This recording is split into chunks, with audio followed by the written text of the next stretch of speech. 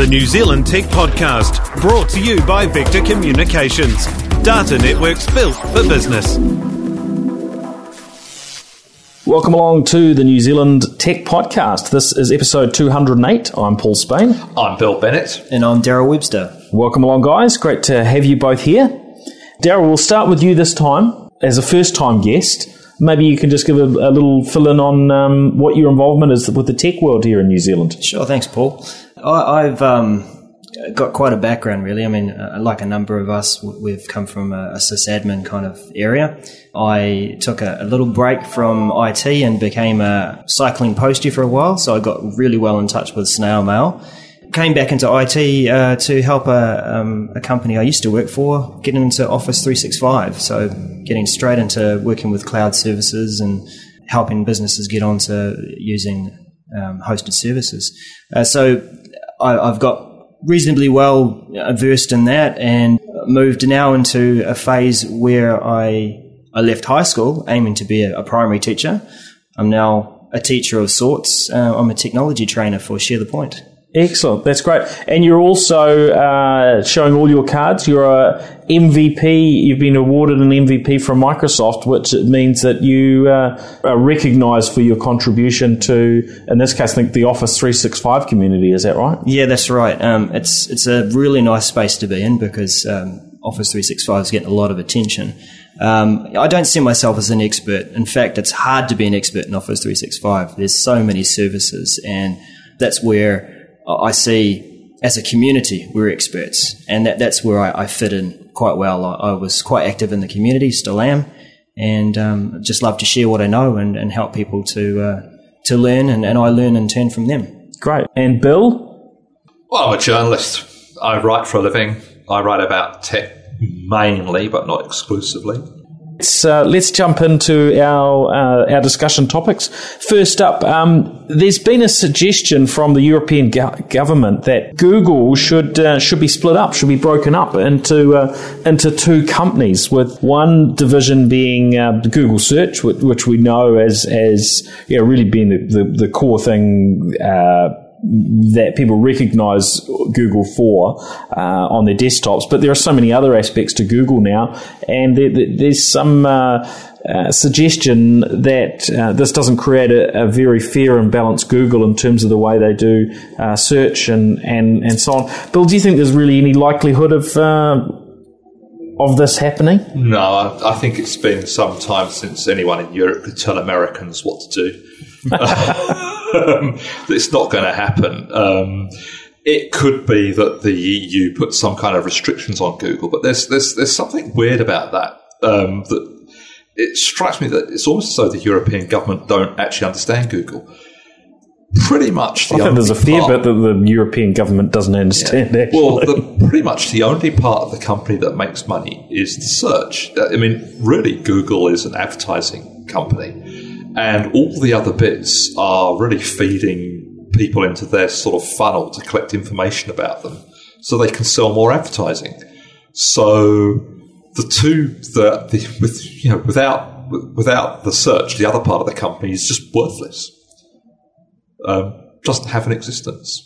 Yeah, I mean, I think in most regards that's right. When I look at some of their cloud offerings, the commercial offerings, those are somewhat different, although they do dovetail in with the fact that Gmail, for instance, is there to put ads in front of people. Yeah, I was talking in round numbers. Yeah. But no, I think there's a lot of validity to that. Any thoughts on that, Daryl? Do you think that consumers would be better off if Google was sliced up, and would it be a fair thing to do to them? I mean, not for there has been antitrust type sort of allegations against them, but I mean, in my view, I don't think that they're misbehaving at any sort of level that would warrant this sort of thing. There are very few companies in history that have been split up, right? Yeah, I am with Bill on this, in that Google is all about making money through search. It's how much does it cost to put Android on a phone? You know, all those sorts of services, all the things that they wrap around Google. It's all about trying to drive people to using the search engine and gathering information and therefore using it. So splitting search away from all those other areas of Google would probably kill it. All right. Well, now moving on, Microsoft Sway. Now, this is an interesting product. Maybe Daryl, you can give us an overview of where sort of Sway fits into the picture as a product. But the reason that we wanted to give it a special mention is that Microsoft haven't launched Sway yet as a release product. It's still pre-release, but they have opened up access to their iPhone app exclusively to, or virtually exclusively to, New Zealanders. So if you use an iPhone in New Zealand, you can just go into the App Store and pull this app down without having to jump through hoops to try and get as part of the preview program. They've chosen New Zealand to be a bit of a guinea pig.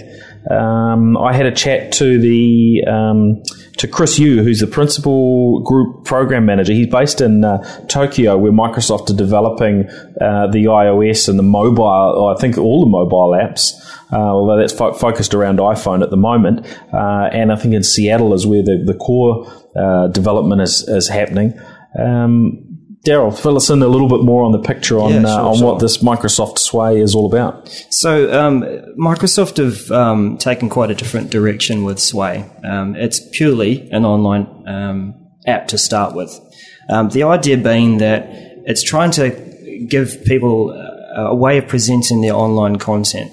So we might take pictures, make movies, etc., from our phones and from mobile devices.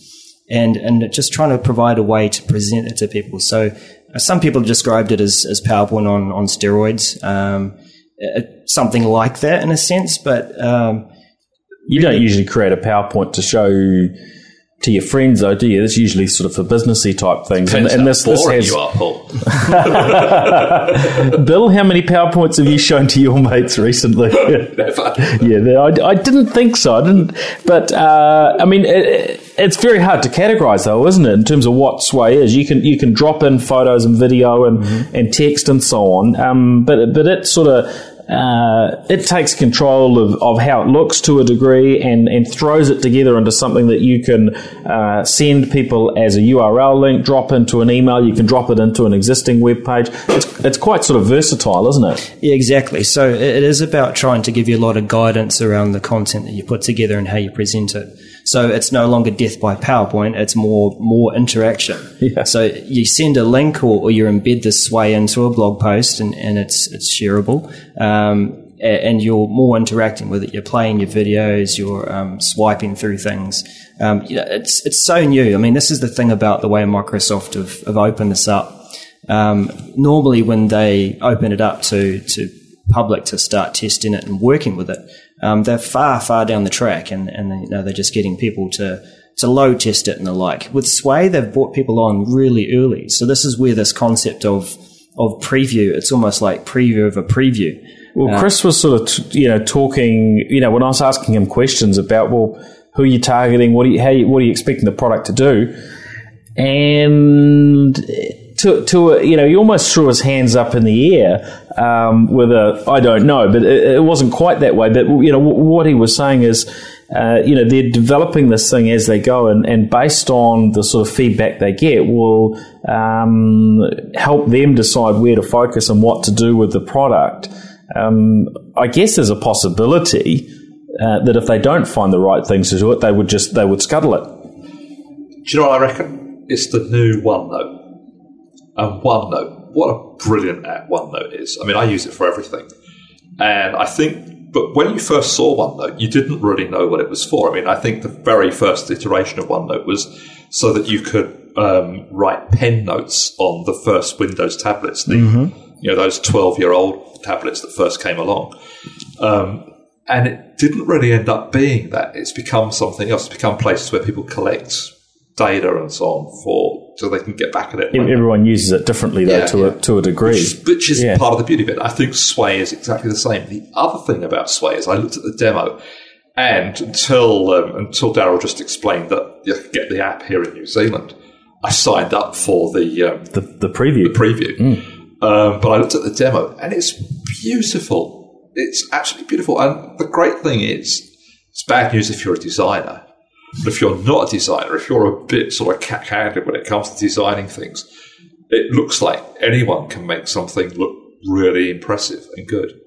Yeah, if you've got good content, you can hit what's the button, Daryl? I don't have it in front of me, but you just add a sway and import. You can hit the button and it'll restyle it for you, right? Oh, the mood remix. Yeah, the remix, and it'll just pick a different sort of style for it, so you can just filter through. Yeah, rather than PowerPoint, you go and choose the template you like. This one, you just hit the button, it'll pick up another sort of styling, horizontal or vertical sort of scrolling, and so on.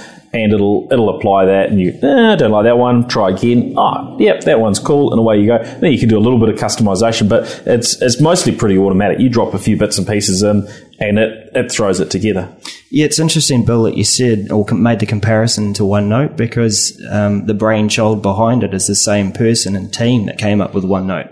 So it's that whole kind of the team that's leading the charge to. Now they're leading the charge to putting different apps on the different platforms. OneNote's leading the charge, and now Sway's going off and doing a new thing. Being that it is online based, this is why when Chris said, well, we don't know where we're going with this, that's the beauty of it. They've invited people onto the preview, they get the feedback, and they say, what do you want it to do? And they're going to shape it around it, and they can do that because it's online. They were interviewing a bunch of people here in New Zealand, weren't they? I sat down with them for some time. They asked me all sorts of questions about my workflow, how I do different things, and I guess the more they learn about what works and doesn't work for people, they can help develop this kind of, I guess. We're talking about the future from Microsoft's perspective. If the future of Office incorporates some new products, then that helps make Office the unique product that Google and nobody else can compete with, because they're trying to stay at the forefront of, what are they calling it? Productivity. So the future of Microsoft is improving people's productivity, and if there's a new tool to do it, they want to be the ones to launch it. I saw it and I thought, I wonder if I can use this to make a magazine. And I think I probably can. So if anyone out there's got a lot of finance, but seriously, I think it's interesting that people look at it and see different things, different possibilities. That's good. What I'll do is, Chris sent me. He listened to one of our recent podcasts, and he sent me some of the topics we discussed, some of the stories from around the web around that, and he fed that. He put something together in Sway. So I will. I'll probably take that, but I'll put up a link anyway on the nztechpodcast.com site. So anyone that is interested in what's the Sway thing all about, and you don't want to necessarily spend a whole lot of time trying it out yourself, is first just have a look at a Sway so you can see what it does. Content. So yes, and you can just get a handle on. Okay, that's what Sway produces. God, I'm so going to do that over Christmas when it's quiet. It's not going to be quiet, Bill. You're going to be at the beach or doing something. No, we'll look forward to seeing some Sways from Bill as well. So, but yeah, good on Microsoft for for not just sort of sitting back and expecting to sort of milk the current Office forever. They're obviously putting some new versions and new capabilities, but actually looking at other products as well that might help people. So, I mean, obviously they've got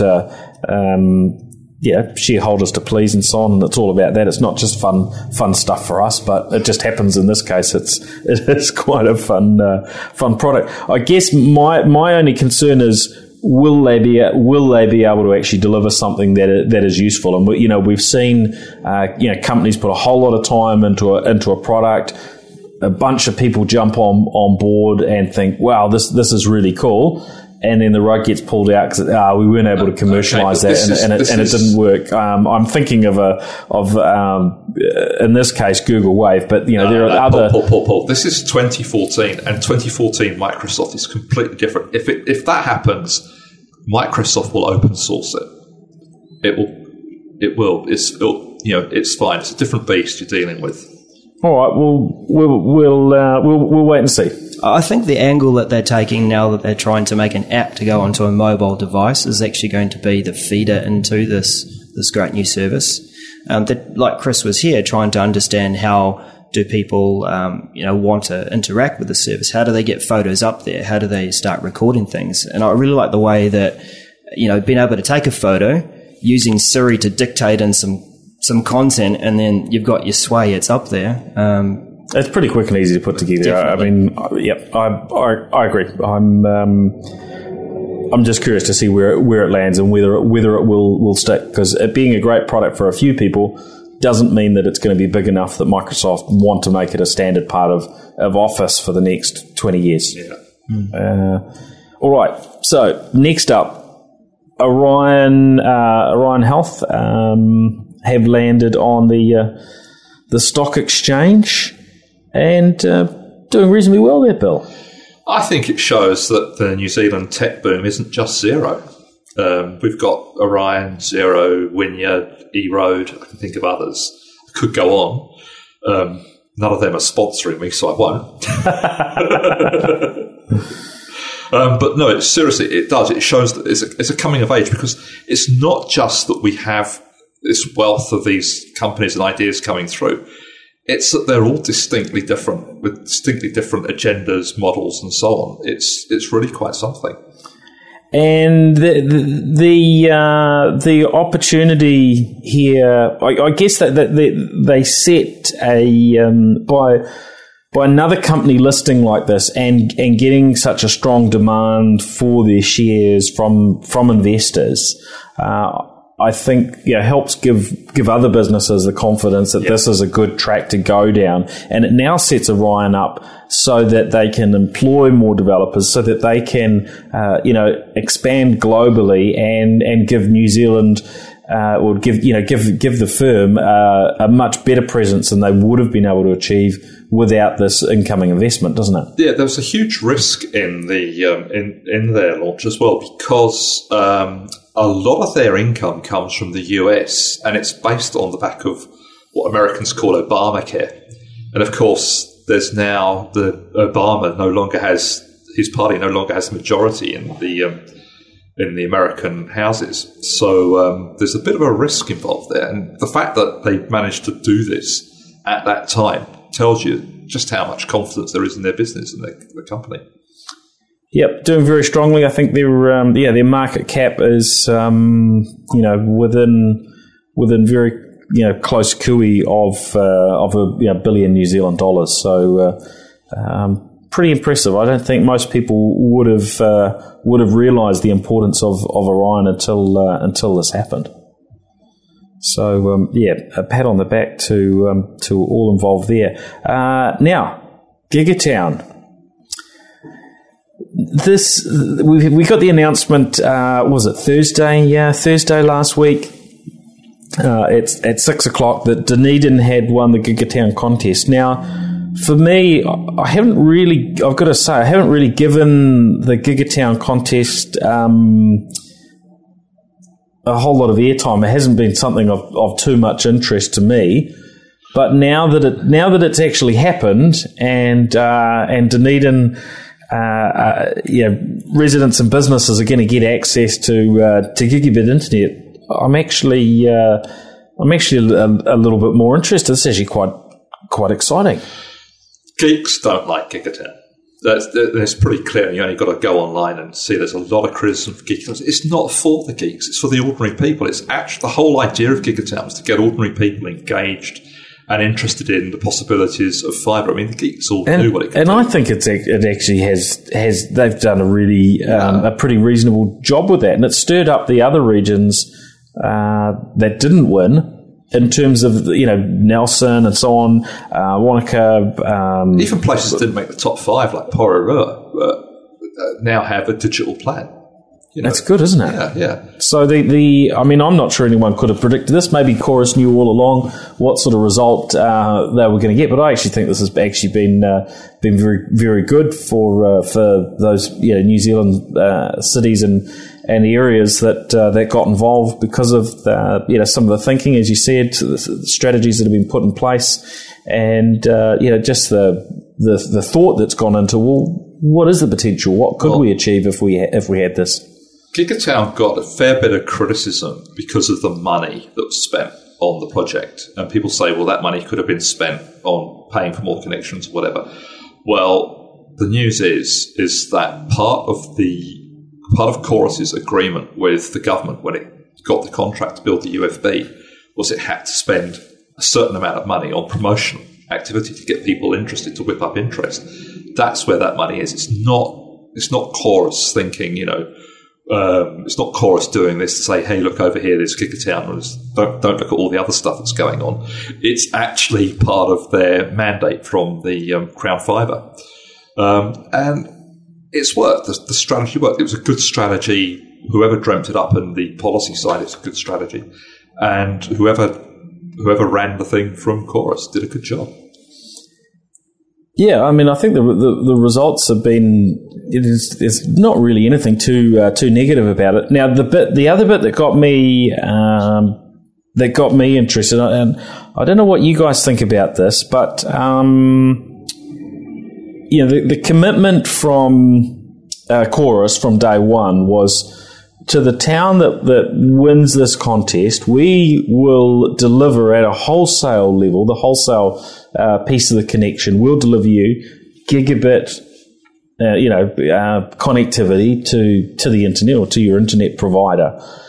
Now, for Chorus, I don't think it's particularly expensive for them to deliver that piece. There will, I'm presuming, be some technology changes within their network at a local level to ensure they can deliver that performance. But it's just different stuff in the cabinets. Yeah, so different equipment there, but I mean the same fibre. Obviously, it's just putting a bit more light over a bit more data over what's there in terms of the fibre optic cabling. But there was always a bit of a question mark over, well, are internet providers going to offer people for the same price as a basic internet connection, one that runs at 10 or more times as fast? And when you sort of calculate how much people could potentially download, eye-watering sort of numbers there. But what we've seen is some pretty stunning plans so far from Orion and from My Republic, who have come on board. Vodafone say they're going to have something on board by the time Gigatown services is available, which I think we're talking the February 2015 timeframe. So Orion are offering for $95 a month unlimited or unmetered gigabit broadband for a home user. And for businesses, they've got something that starts at around starts at $110. They've got a slightly higher $130 one, which has got, I think, a phone line, something else, a little bit more bundled in. But I mean, these are very low figures, aren't they? Well, just one question: is this for people outside of Dunedin? This is for Dunedin. So this is their special Gigatown offering, because Chorus aren't offering gigabit as a standard UFB offering in general across the board for residential customers at this stage. Although, business customers that want to pay for gigabit, sure, you can get it, but we're talking very, very different figures. We're going to talk a bit more about pricing, internet pricing, in another item. But the thing is, we sometimes don't get our heads around just what a good deal we're getting here in New Zealand with this.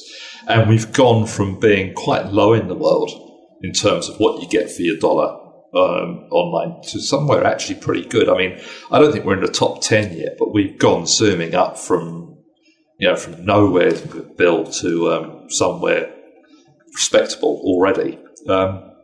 My biggest disappointment with Gigatown competition is I would have liked it to have gone to. I know Dunedin's a very deserving case and everything. I'm not denying that. I'd have liked it to have gone to a smaller place like, say, Gisborne or Nelson, because I think we might see the effect of it more readily in those places. So just a sort of almost like a sort of scientific observation of what happens when a town gets gigabit internet. We might have seen something more dramatic in another place. But hell, Dunedin will do. It's a good place to put it. It's got a university, which is interesting, so there'll be tons of students, no doubt, making... Bill, do you mean perhaps that if it was in Nelson, you might have more businesses starting up in Nelson and saying, I'm going to make that my technology centre? It would loom larger in Nelson's economic scene than it would in Dunedin, which already has a much broader economy of its own. And so, yes, you might. I mean, the thing is it's probably not going to see many startups because it's only 3 or 4 years before every town's a gigatown. Though it could be some of that. But I just think that Dunedin has enough economic activity already that you might not see this overlaid on top of it, the effects of this overlaid on top of it, as dramatically. On the other hand, Dunedin is a town which has a very rich industrial history, and that industrial era stuff is on the way out. So, and there's been some good technology innovation out of Otago in the past. I mean, I tend to think because they've got a bit more scale. There'd likely be a bit more of a centre for investment and innovation and existing sort of businesses and so on established there already. But it's also bigger, so it's going to cost Chorus more. Yeah, maybe that's part of the equation. Maybe they decided it's actually better for them to have it in an area like that where maybe they'll see more activity. But on the flip side, we've seen Wanaka make the announcement, or Chorus and Wanaka make the announcement together that the Wanaka community and council and so on are getting involved or have contracted Chorus to deliver ultra-fast broadband, even though they weren't actually on the map to have ultra-fast broadband initially. They're just focused on the CBD, so it's an area, I think, under 200 premises that are getting it. And Wanaka's fairly well off place. I mean, I can see some other fairly well off places perhaps doing the same thing. But it's the fact that that's happening it's an interesting sign, isn't it? It's the first announcement we've seen of this nature, but it shows there's obviously a real belief out there that there is value in ultra fast broadband, and that's a different position than where we were probably around the time the early days of ultra fast broadband. There were a lot of people saying, is this necessary? How important is it? And so on. And now things are well underway, and Gigatown's part of that. I think there's a much clearer understanding of the importance of access to ultra fast broadband, both in business and in other situations, in schools and residential access. I don't think this is unconnected to what we were talking about earlier with Orion and the sort of blossoming of New Zealand tech companies as well. I think we're actually going through something's actually happening here at the moment in that whole tech space. And the excitement is actually getting outside of the Orions and the Vens and the Zeros, and it's getting down to the places like Wanaka and so on. Hopefully, we'll see tech startups in places like Wanaka and Gisborne and. Well, these things are certainly starting to happen. They do exist in those places. We might not always hear the stories, but I certainly, and I'm sure you have too, Bill, been hearing from people in all sorts of parts of New Zealand with stories of their startups or inquiring about certain things for getting startups off the ground. So these things are happening, and ultra-fast broadband, enables those people to operate from anywhere in the world, just in the way in New Zealand, when we're well connected, we're able to operate globally. So, well, the other thing is, Dunedin, we sometimes forget this here in New Zealand because it's one of our main centres, but it's actually a very remote city by global standards. I mean, you fly from London or Paris to Dunedin, it's like the last stop on the tram line, It's Yeah, fair point. And the rest of New Zealand isn't very far behind that from that perspective, right? Yeah. All right, now moving along, Sony and their crowd-funded e-paper watch. This was an interesting one to read about in the last few days, and first of all, we heard about this new watch that uses e-paper, and e-paper, of course, is what's on the Kindle and these e-book readers, and there's a very small amount of power required to put something on an e-paper display. An e-paper can be bendable and so on, and this watch is a device with e-paper not just for the screen, but also on the strap. So the whole thing can be controlled. And then it came out that this actually comes from a Sony project called Fashion Entertainments. It's design. They're a division that's set up to make fashion wear.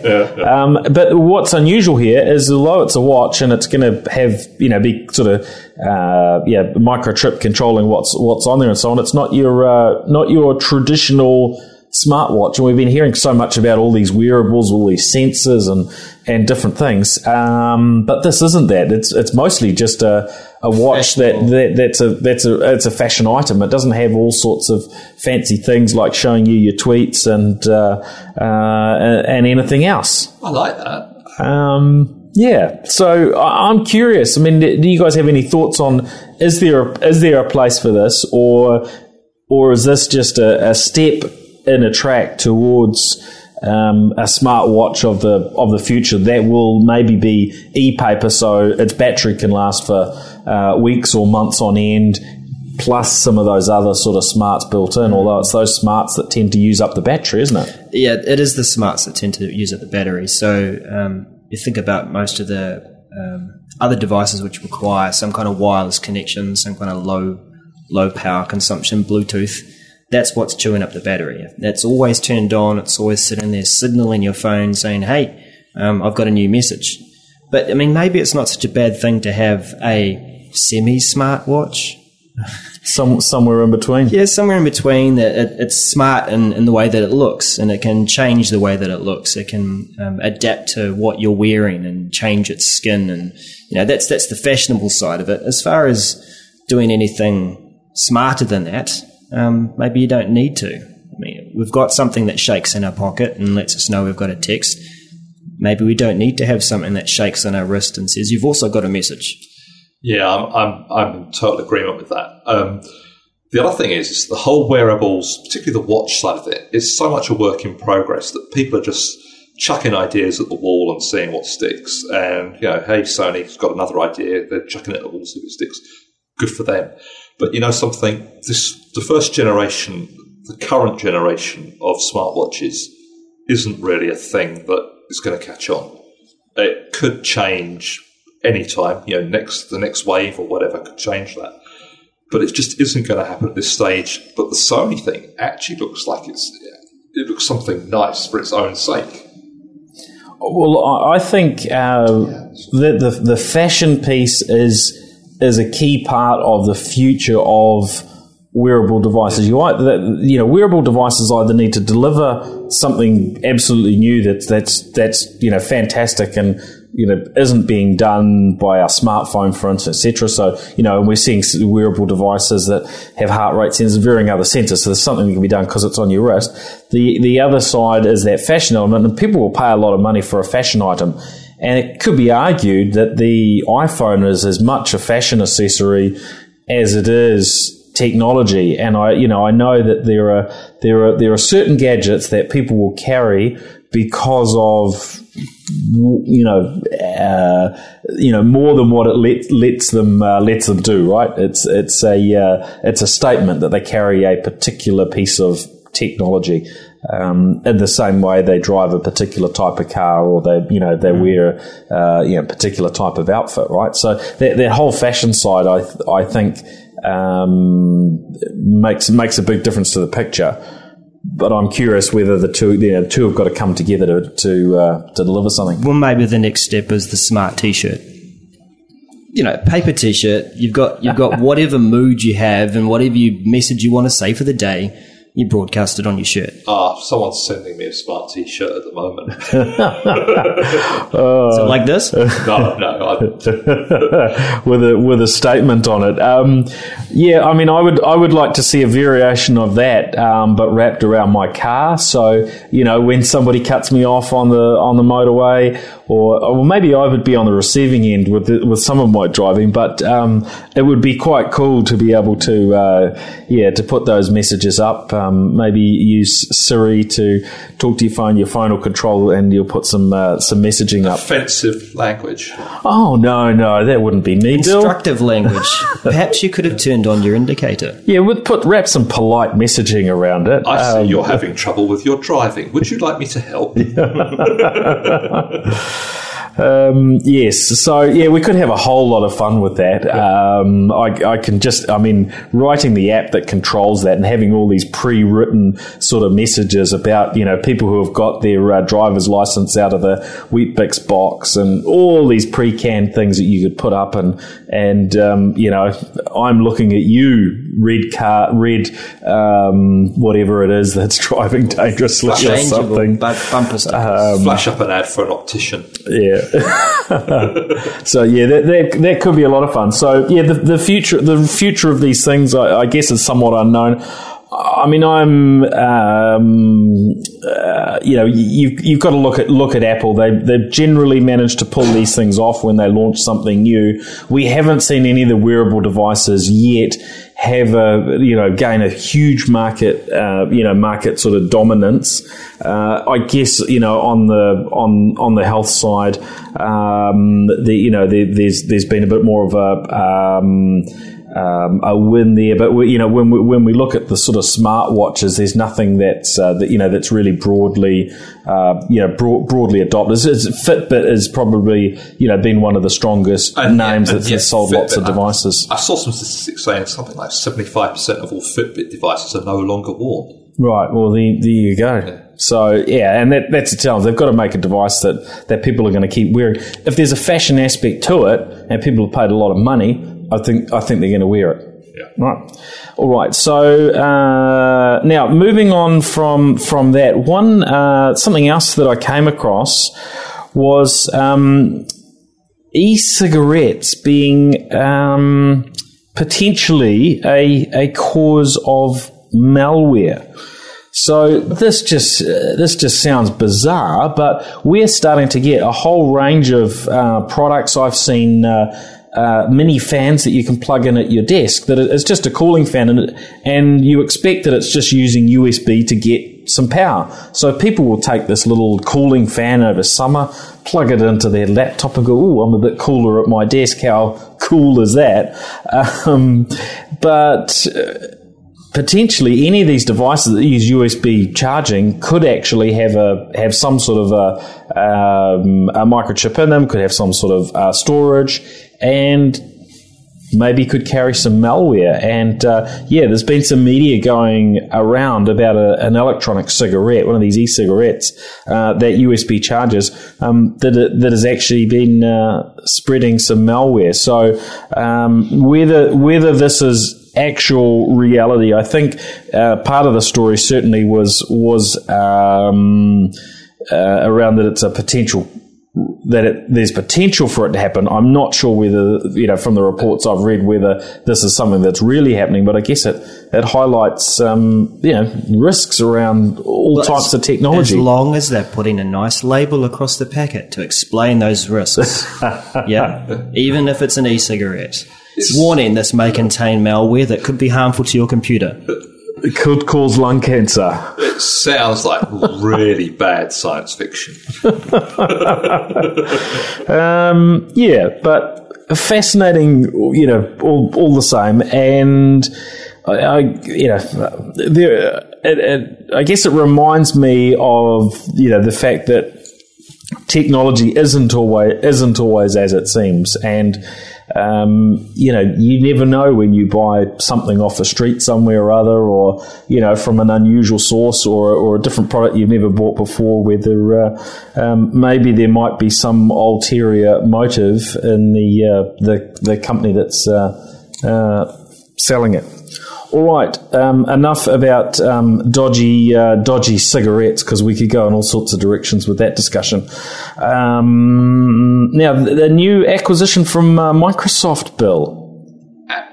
A Comply, right? A Comply, yeah. What's this one about? Well, I downloaded that this morning. It's another email. It's actually got email and calendar combined in the app. My take on it is that Microsoft has made a big play into the app space. We've already talked about that this evening, and it's just taking up a bit more territory. They've actually got a bit more space. In effect, people have about 50 apps in their iPhone. I don't know about yours, but I think Microsoft's got about 5 of mine already. This would be the 6th one. And that's what they're doing. They're claiming territory in people's on people's phones, on people's tablets, and so on. And from there, you can go on to build an empire. I think that's effectively what it is. It's a land grab. Well, they've got to compete, don't they? Because particularly if we're talking iOS or iPhones and Android devices. Most of the apps that people run aren't Microsoft, right? Let's be straight up about it. And Google, they're pushing their own apps, and they've got the new email app that's available on Android. And is it available on iOS? I forget which device I put that on, but. Yeah, they need to make sure that they're in the palms of people's hands and that people are running their software. And this, to me, seems a little bit like, or it's been referred to in some of the materials I've seen online as sort of a version of Outlook, which people like on their desktop to run on your smartphone. And it's similar-ish, yeah. Yeah, so if they can, I guess, pick up a little bit sort of more mind share there, that it's got to help them in some way. But it is odd, and that Microsoft could have easily come out and developed their own product, or is this product so much better than everything else, in your opinion? Somewhere in a Microsoft laboratory somewhere, there is a 3/4 finished version of Outlook for iOS. I guarantee it. This gives them a shortcut to that market, I guess, and it may be rebranded at some point as Outlook as well, because the talk was in the direction of $200 million for this acquisition. Yeah. This is a big number. No, but it's back to the land grab thing. It's about claiming that space. The more of that space that you have, there's 3 companies that are chasing that space in any meaningful way: Microsoft, Apple, and Google. And between them, it's literally a fight for space on people's desktops, on their tablets, and on their phones. And the idea is that the more of that you have, the more of a future you have as an organisation. The more market share you have, the more relevance you have. And it just feeds back into selling. I mean, having an email client on your iPhone, it links back to the people that are running Exchange in the in the corporation on the servers and so on. It's all about that land grab, and it's all about keeping those people within the Microsoft camp. Fair enough. Well, I guess they've got OWA, don't they, currently, which Microsoft have available on Android and on the iPhone. Yeah. So Darryl, what's your pick on where this fits in and whether it's important or a waste of money? Well, it's new to me, but I know how much work they've put into OWA for iPhone and Android. I also know the thinking behind it, that they're trying to create something of a bubble. So one thing that corporations are always worried about is what happens when someone takes their BYOD, their phone, and they've got business data on it, namely a copy of their mailbox. So OWA for iPhone and Android create this bubble that they can flick a switch and say, that person's left the business, we're going to be able to wipe that data. The bubble, in a sense, is they're not going to wipe the rest of the device. So that's one big advantage of the OWA for iPhone and Android. I don't know quite where Acompli fit into this, but perhaps there's something really special about that app that they might be able to combine with this direction, because the direction they've taken with OWA for iPhone is what I think the direction they're going to take with a number of apps, creating them all based on the same code, being able to sit across all sorts of devices and be able to update and change them very, very quickly. So Acompli, maybe it fits in there somewhere. Yep. Well, I'm sure someone's got a bit of a plan for it, or they believe it's the next big thing, and that they can they can do even better. Well, 200 million is not much to Microsoft. But my word, it's a payday for the guys at Acompli. Yeah, I think if any one of us were delivered a reasonable slice of that sort of money, we'd certainly want to hear what it was all about. Microsoft, if you're listening, Paul's email address is... Just don't have anything to sell at the moment. All right, let's talk about, well, what's really been the big news today. And Bill, you know this area probably better than just about anybody. I mean, this is Commerce Commission and Chorus and the ruling announced today. You've been following this from the outset. What maybe you can just explain briefly what's been announced today by the Commerce Commission. How does it vary from what was announced earlier on in the year, and what are we talking about? This is the wholesale cost of delivering a landline or ADSL type internet connectivity to customers. Okay, I'm gonna simplify this, so excuse me if people listening think I'm oversimplifying it, but it goes like this. When Chorus demerged from Telecom at the time to build the UFB network, it was always part of the scheme of things that the Commerce Commission was going to come in after a certain amount of time and rule on the copper access price. That's turned out to be way more controversial than anyone thought at the time of the demerger, for all sorts of reasons, political reasons as well. I mean, if you remember a year ago, there's a lot of politics involved in this, and the government tried to change legislation over this but failed. In some ways, it's actually less important than we're led to believe, because the copper network, believe it or not, isn't going to be around forever, and there's no one's actually talking about a cut-off date yet, but it's going to cut off, and the cut-off is going to be within a decade. So, or maybe a decade, maybe for at least for 75%, or it's now going to be more than 75% of the population that will have access to fibre-based internet and telephony services and so on. Right? I'm picking it or move on to the political agenda either next year or very soon after, but possibly next year, that the talk of the cut-off of the copper network will happen. So this only applies until the copper network's cut off. Now, what it's really about is the regulated price. That's the price set by the Commerce Commission, which telcos and ISPs pay to use Chorus, the copper network, which is controlled by Chorus. And it flows on to us as users, right, in terms of what we pay. Yeah, that's right, because we pay, they pay $30-something a line to use it, and we pay, that's part of their cost when they charge us for internet services.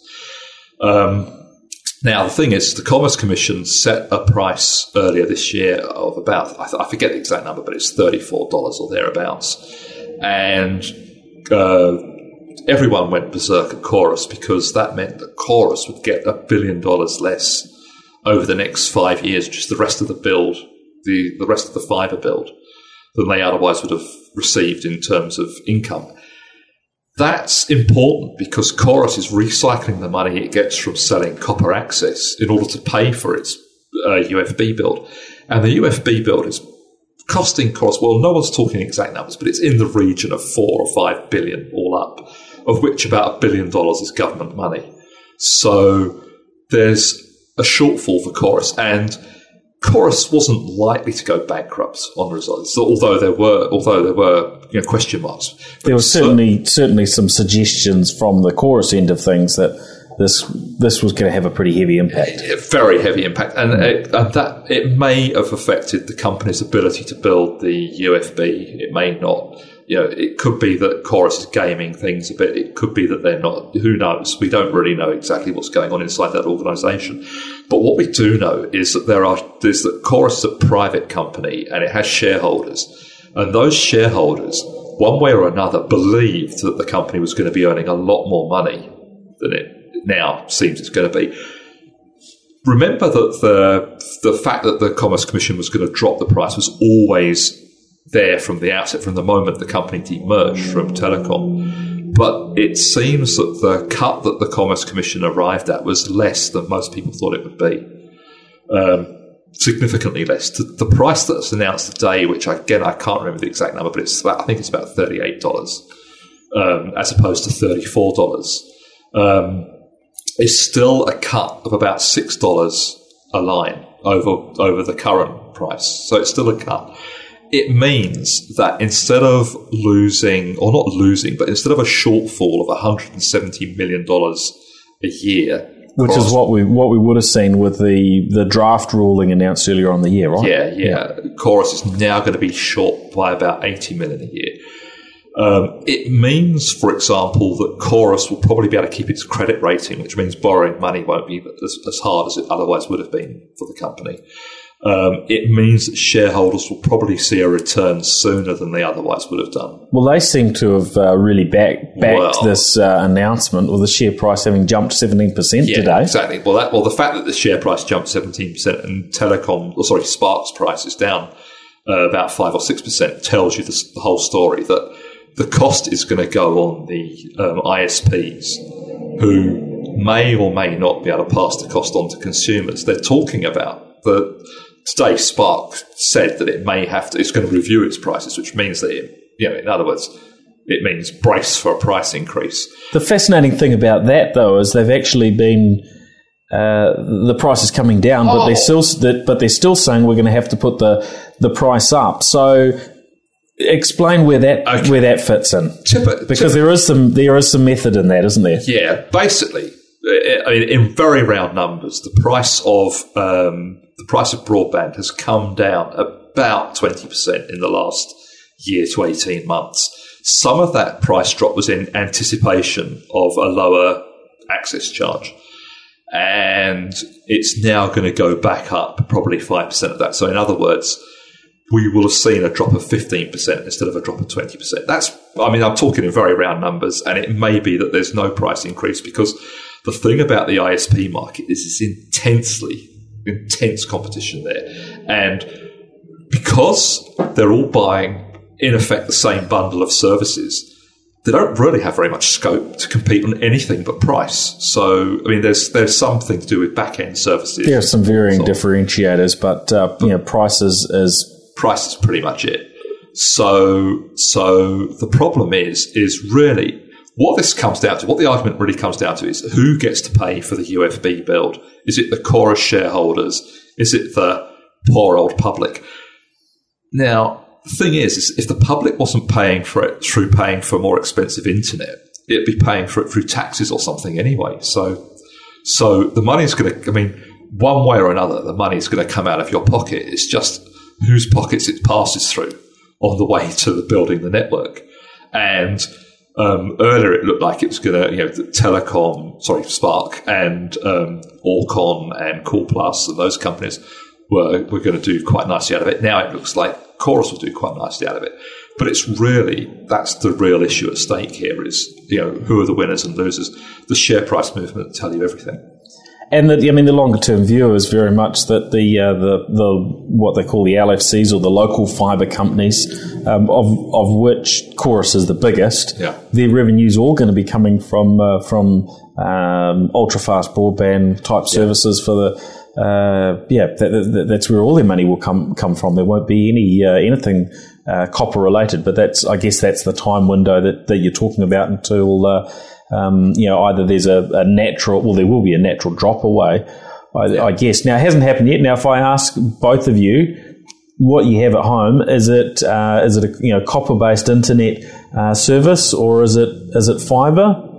Mine is copper. I have sought after fibre, and strangely enough, being in the edge of an industrial area, I kind of expected it to be there, but I've got copper. You got copper, Bill? Yeah, copper VDSL. You're in the same state, and I'm in the same state too. So there's still a huge chunk of us that just don't have any choice at all. But come the end of 2019, it's certainly for us sitting in this room, there's a very, very high likelihood that we will have had the choice, and we probably will have made the jump away from copper. Well, there's two other points I just want to run over in what's happened today.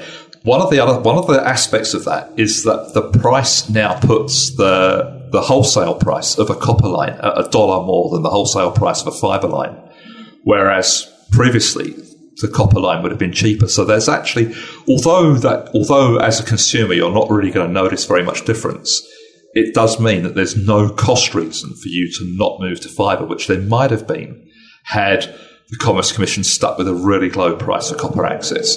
So that's it's not enough of a difference to swing the balance, but it's certainly not going to hurt the uptake of fibre.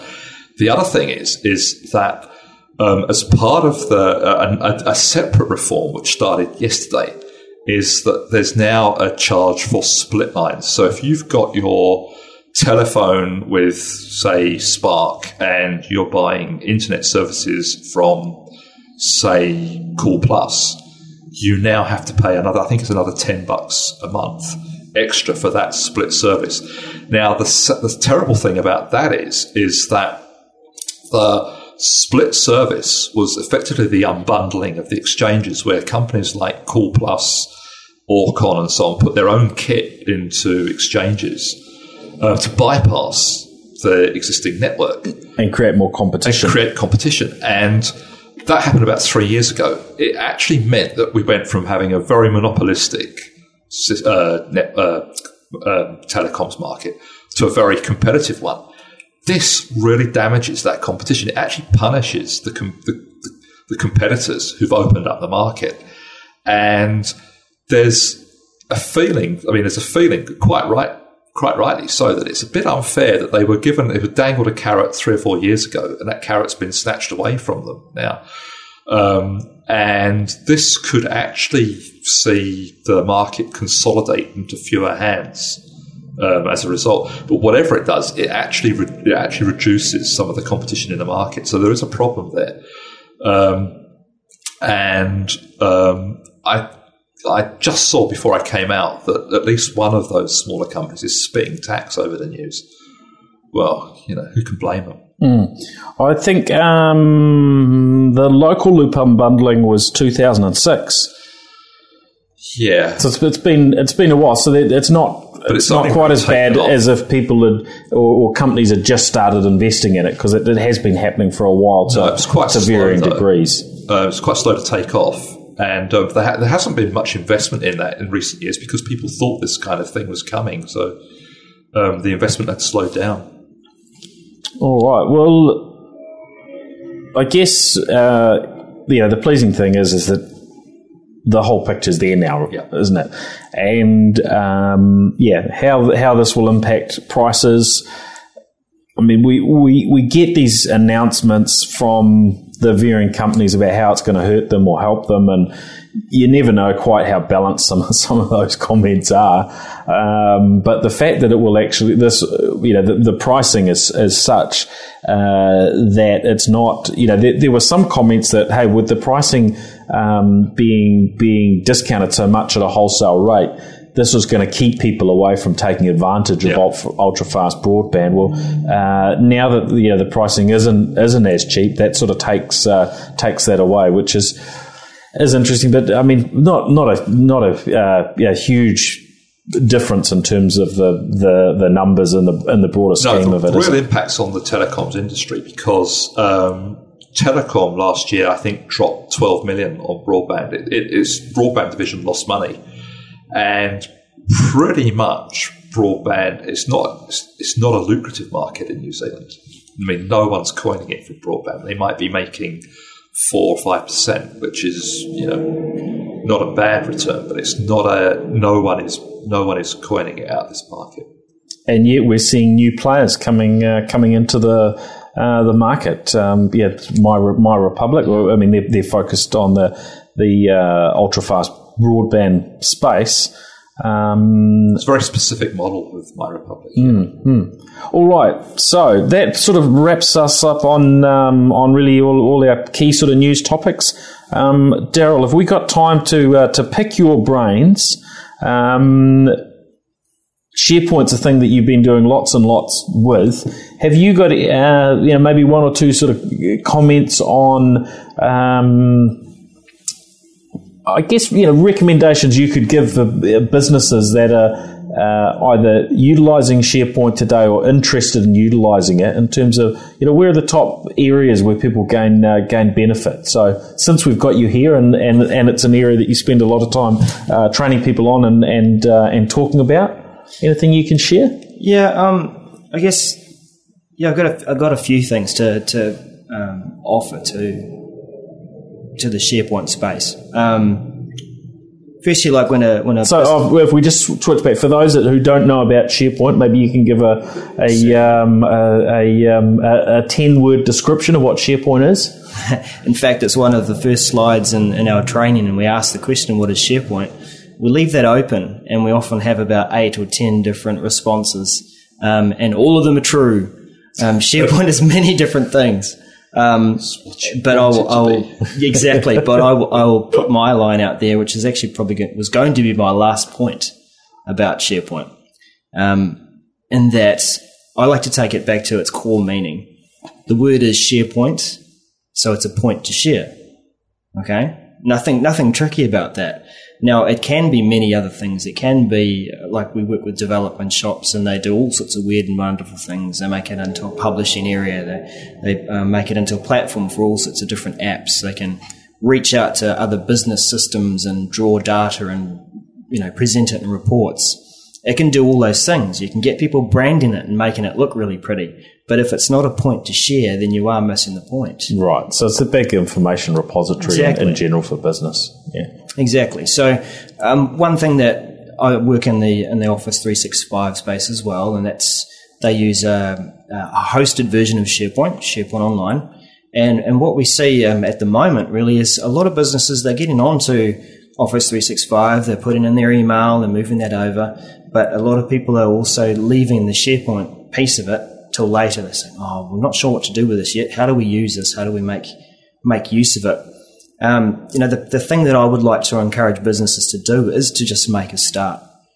Sure, it is huge. It can do many things, and you might start off in a slightly wrong direction, but just make it a point to share. Don't feel like you have to grab everything and put it in SharePoint like you're shifting to some brand new server.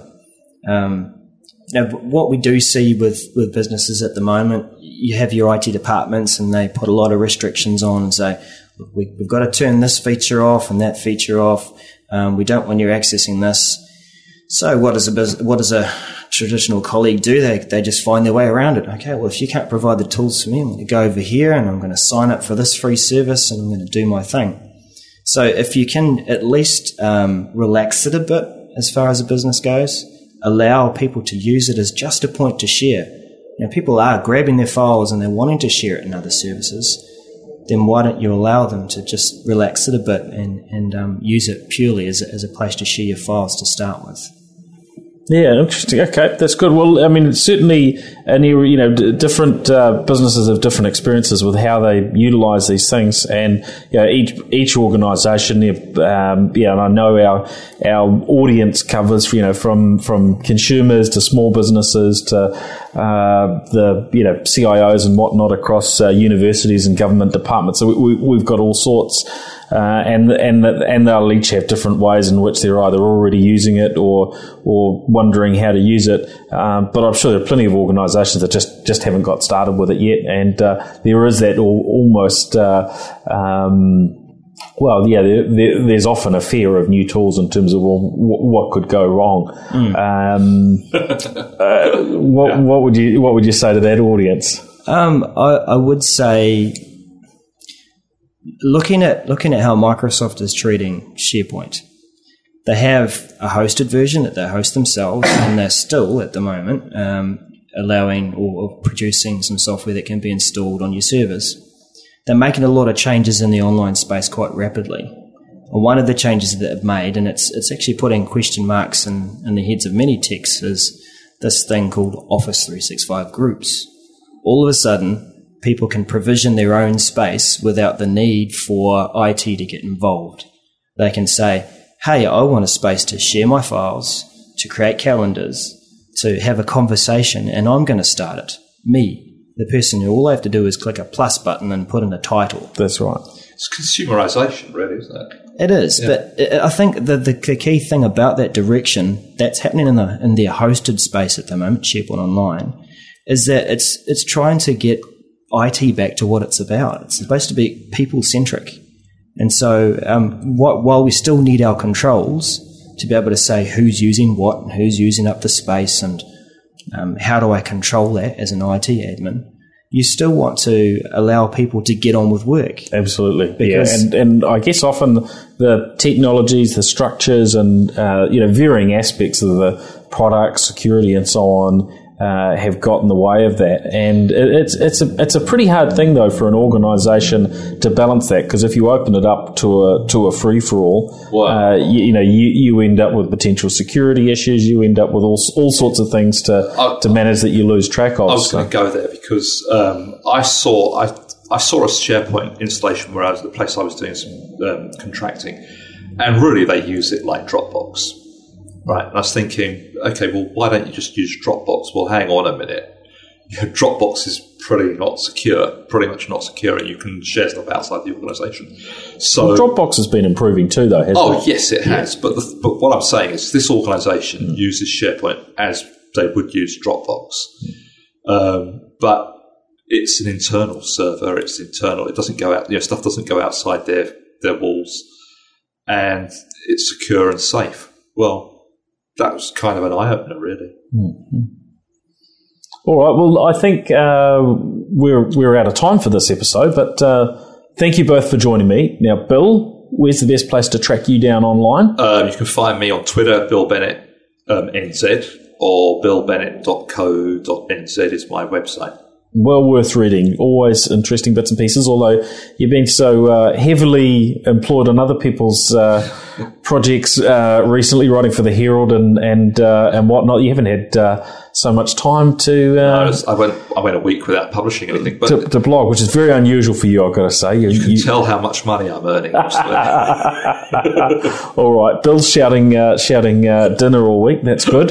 And Daryl, where do we track you down online? Well, I make use of my surname, webster.net.nz. So I'm working on the web, and I thought I'd play along with that. Such a geek. That's very cool. Excellent. Well, that's great. You can track me down, Paul Spain on Twitter and paulspain.com. And for the podcast, the best place to go actually is podcasts.co.nz. We're really building a place where you can discover the best of New Zealand podcasts. That website will certainly be developing out over the next few months. But for now, you can find the new New Zealand motoring podcast that's just launched. Obviously, updates from the New Zealand Tech podcast and various other ones that we're involved in. So, hey, thanks everyone for listening. And we'll catch you next week for the next episode. See ya. The New Zealand Tech Podcast, brought to you by Vector Communications. Data networks built for business.